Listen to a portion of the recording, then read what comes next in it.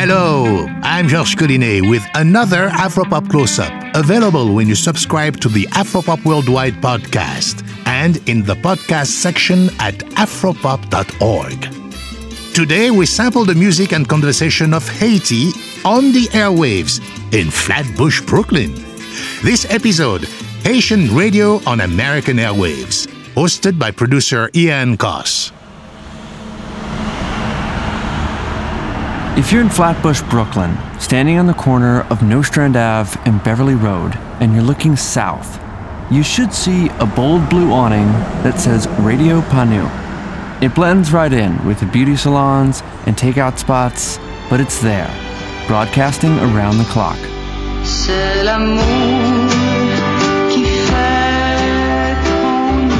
Now turn around. Down past a row of stoops, you might just make out a sign advertising another station called Radio Soleil. Head in the opposite direction, and you'll pass by Radio Triomphe. Finally, power on your pocket transistor radio, and you might just pick up Radio Independance.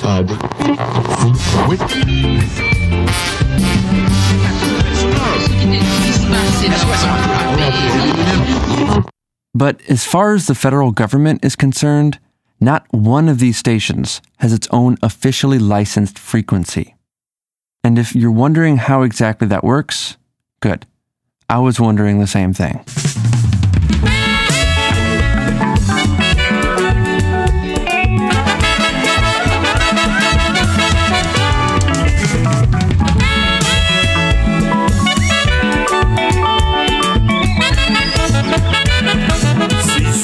There is something called the transistor revolution. That's Rico Dupuis. He's the director of Radio Soleil, and for him, the significance of Haitian radio is really about politics. Remember, the Duvalier reign lasted 30 years. You had Duvalier the father, Papa Doc, and Duvalier the son, the Baby Doc. You feel his menace in the pit of your stomach. You hear his presence in the silence of his subjects. Papa Doc, Dr. Francois Duvalier, spiritual leader and president. To give you an example of how brutal this dictatorship was, when Duvalier's father died, and it was on the radio. But even though it was an official announcement, people could not say it for fear of appearing that you're enjoying it. So therefore, people would go to people's ears and whisper, do you know that Duvalier died? That tells you exactly what was happening at that time. So it was the silence of the tomb.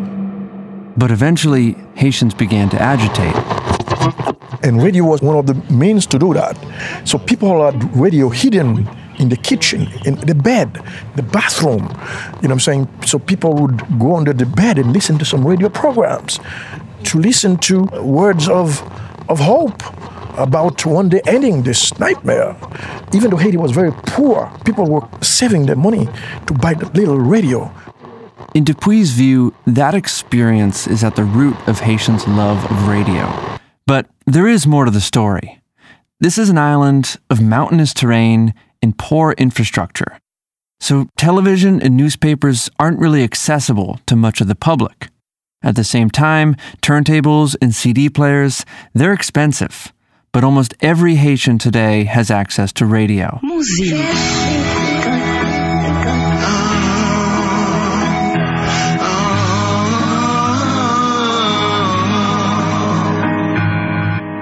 The political instability and poverty that have made radio so important in Haiti have also pushed Haitians to immigrate to the United States. The first large influx began in the mid-1960s. And among those early arrivals was a young man named Lionel Legros. Fast forward, I started the radio show September 1969.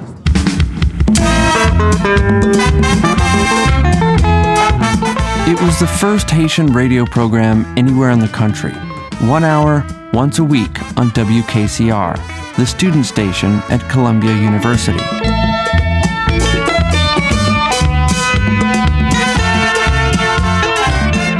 And we were actually openly attacking the government, which was unheard of, because doing politics in New York at that time was about meeting in the basement and applauding with some ex-general or some ex-president who would get big meetings, and we just came out openly and attacking the government. You know, it's like a call. It's something that I had to do, and I did it.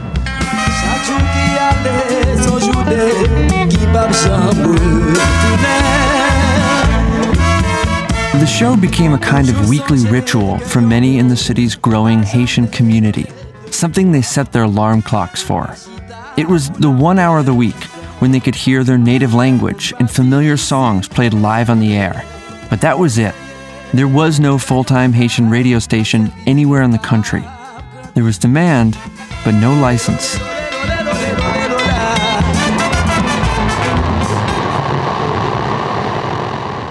One of the key fundamental principles of media regulation with regard to broadcasting is that in order to do it, you have to get a license from the government. This is John Anderson. He's an assistant professor of broadcast journalism at Brooklyn College, and he's working on a book about radio regulation. And in order to get the license from the government and keep it, you have to demonstrate that you're serving what they call the public interest, convenience, or necessity. That phrase, the public interest, convenience, and necessity, it dates back to the 1920s when the federal government first began regulating radio communication. The problem is, it was never well defined. And from its founding, the new Federal Communications Commission, or FCC, was being lobbied by the major radio networks to carve out frequencies, what we now call clear channels, for their high-powered stations. This is NBC, the national broadcasting company. That sound is heard more often by more people than any other sound in America. Pulsing out from the transmitter tower into the tubes and coils behind your radio dial. To this day, the high-powered transmissions of networked stations still dominate the middle of the radio dial, with college and public radio stations crowded in the lower frequencies. In this environment, it is virtually impossible for a station serving a small ethnic community to secure its own FM license. But as John Anderson explains, the licensing requirement is not inviolable, meaning there's been a whole history of people that have taken to the air without one. And for Haitian broadcasters today, there are two ways this is done. One of them is perfectly legal. It's called a subcarrier station. Jeffrey Joseph, the operations manager at Radio Panu, explained how it works. So you have a station, let's say like 101.9 Light FM. They broadcast throughout the tri-state area. So what happens is they sell a radio, they put a special chip in it where wherever Light FM 101.9 goes, they are able to listen to our station too, but they need to buy the radio from us. In the station's front office, there are boxes of radios for sale, each one modified to pick up their signal. Now, these subcarrier frequencies are not regulated, but Panu does have to pay a fee to their host station, and the sound quality is still not as good as regular FM radio. Just down the street, Radio Soleil has taken the same approach. While a standard radio tuned to 97.9 will pick up Latin hits, a modified receiver will get Haitian politics and compa music.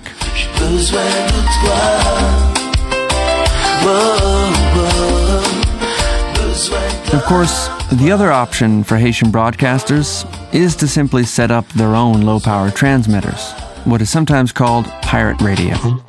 This approach, as you can probably guess from the name, is not legal. But in big cities like New York, Miami, and Boston, pirate stations are a fixture on the radio dial.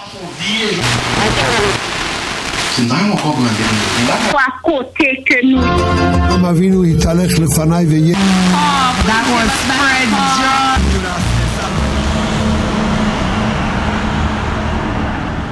John. Radio Independence is just a few blocks from Panu and Soleil, but it isn't advertised on the street. First, you enter through a brightly lit storefront, then pass through a back door to a room lined with computers, then through another back door that opens into a cramped studio.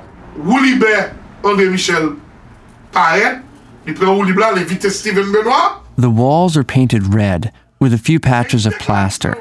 A ceiling fan turns slowly, casting shadows from a single fluorescent bulb. 3 men sit around a high table, one of whom manages a small mixer linked to a rack of audio equipment. One of the hosts, Jacques Dorville, explained later how the station operates, using a frequency that's licensed to a nearby college. 90.9 belongs to them, and this is for a college. And afternoon, the college closes, so we can use it from 7 p.m. to 7 a.m. So by night, we entertain our community.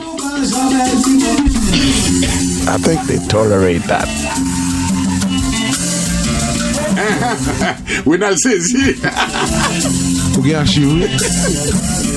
Well, not everyone tolerates it.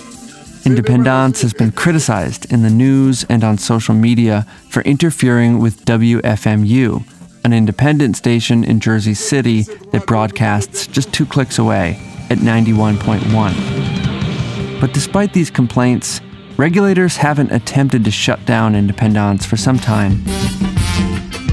We still need to hide the transmitter, but not as it used to be before.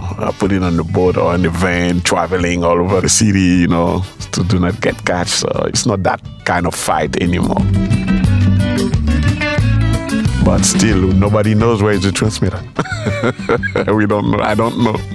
But even as he accepts the station's illegal status, Dorville is not the self-righteous pirate that you might expect. Right now, he just doesn't see any other options.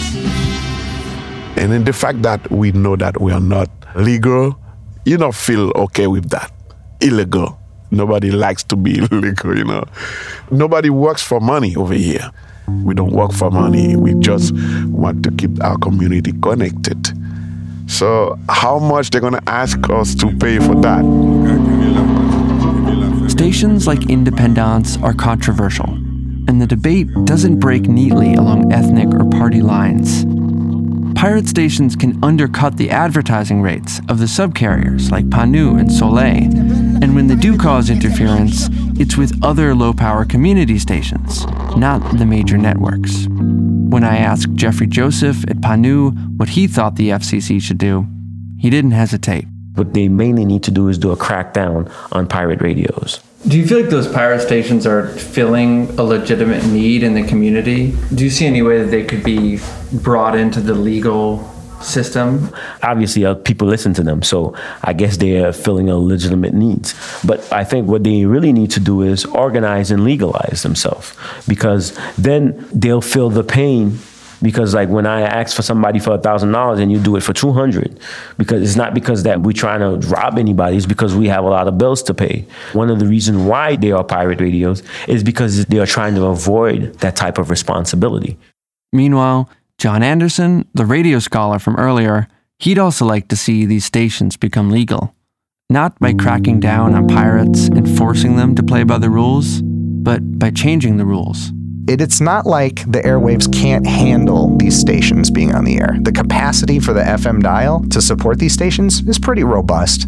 It's the laws and the policies and the paradigms that we've set up about what it means to have access to the airwaves and what an FM channel means. And we're in the 21st century. Radio's coming up on its 100th anniversary broadcasting. Why don't we think differently about this? What is clear is that the demand for Haitian radio on American airwaves is not going away, and stations will find a way on the air with or without a license. I met a man named David Conge who said 4 transmitters confiscated already. Short of putting him in jail, there isn't anything the FCC can do to make him stop broadcasting. Radio is just too important. If there is something that I like in my life, it's called radio. This is in our blood, man. You go to Haiti, so many radio stations. Caraïbe FM, Kiskeya FM, Scoop FM, so many. We Haitians love radio, my friend. We love it.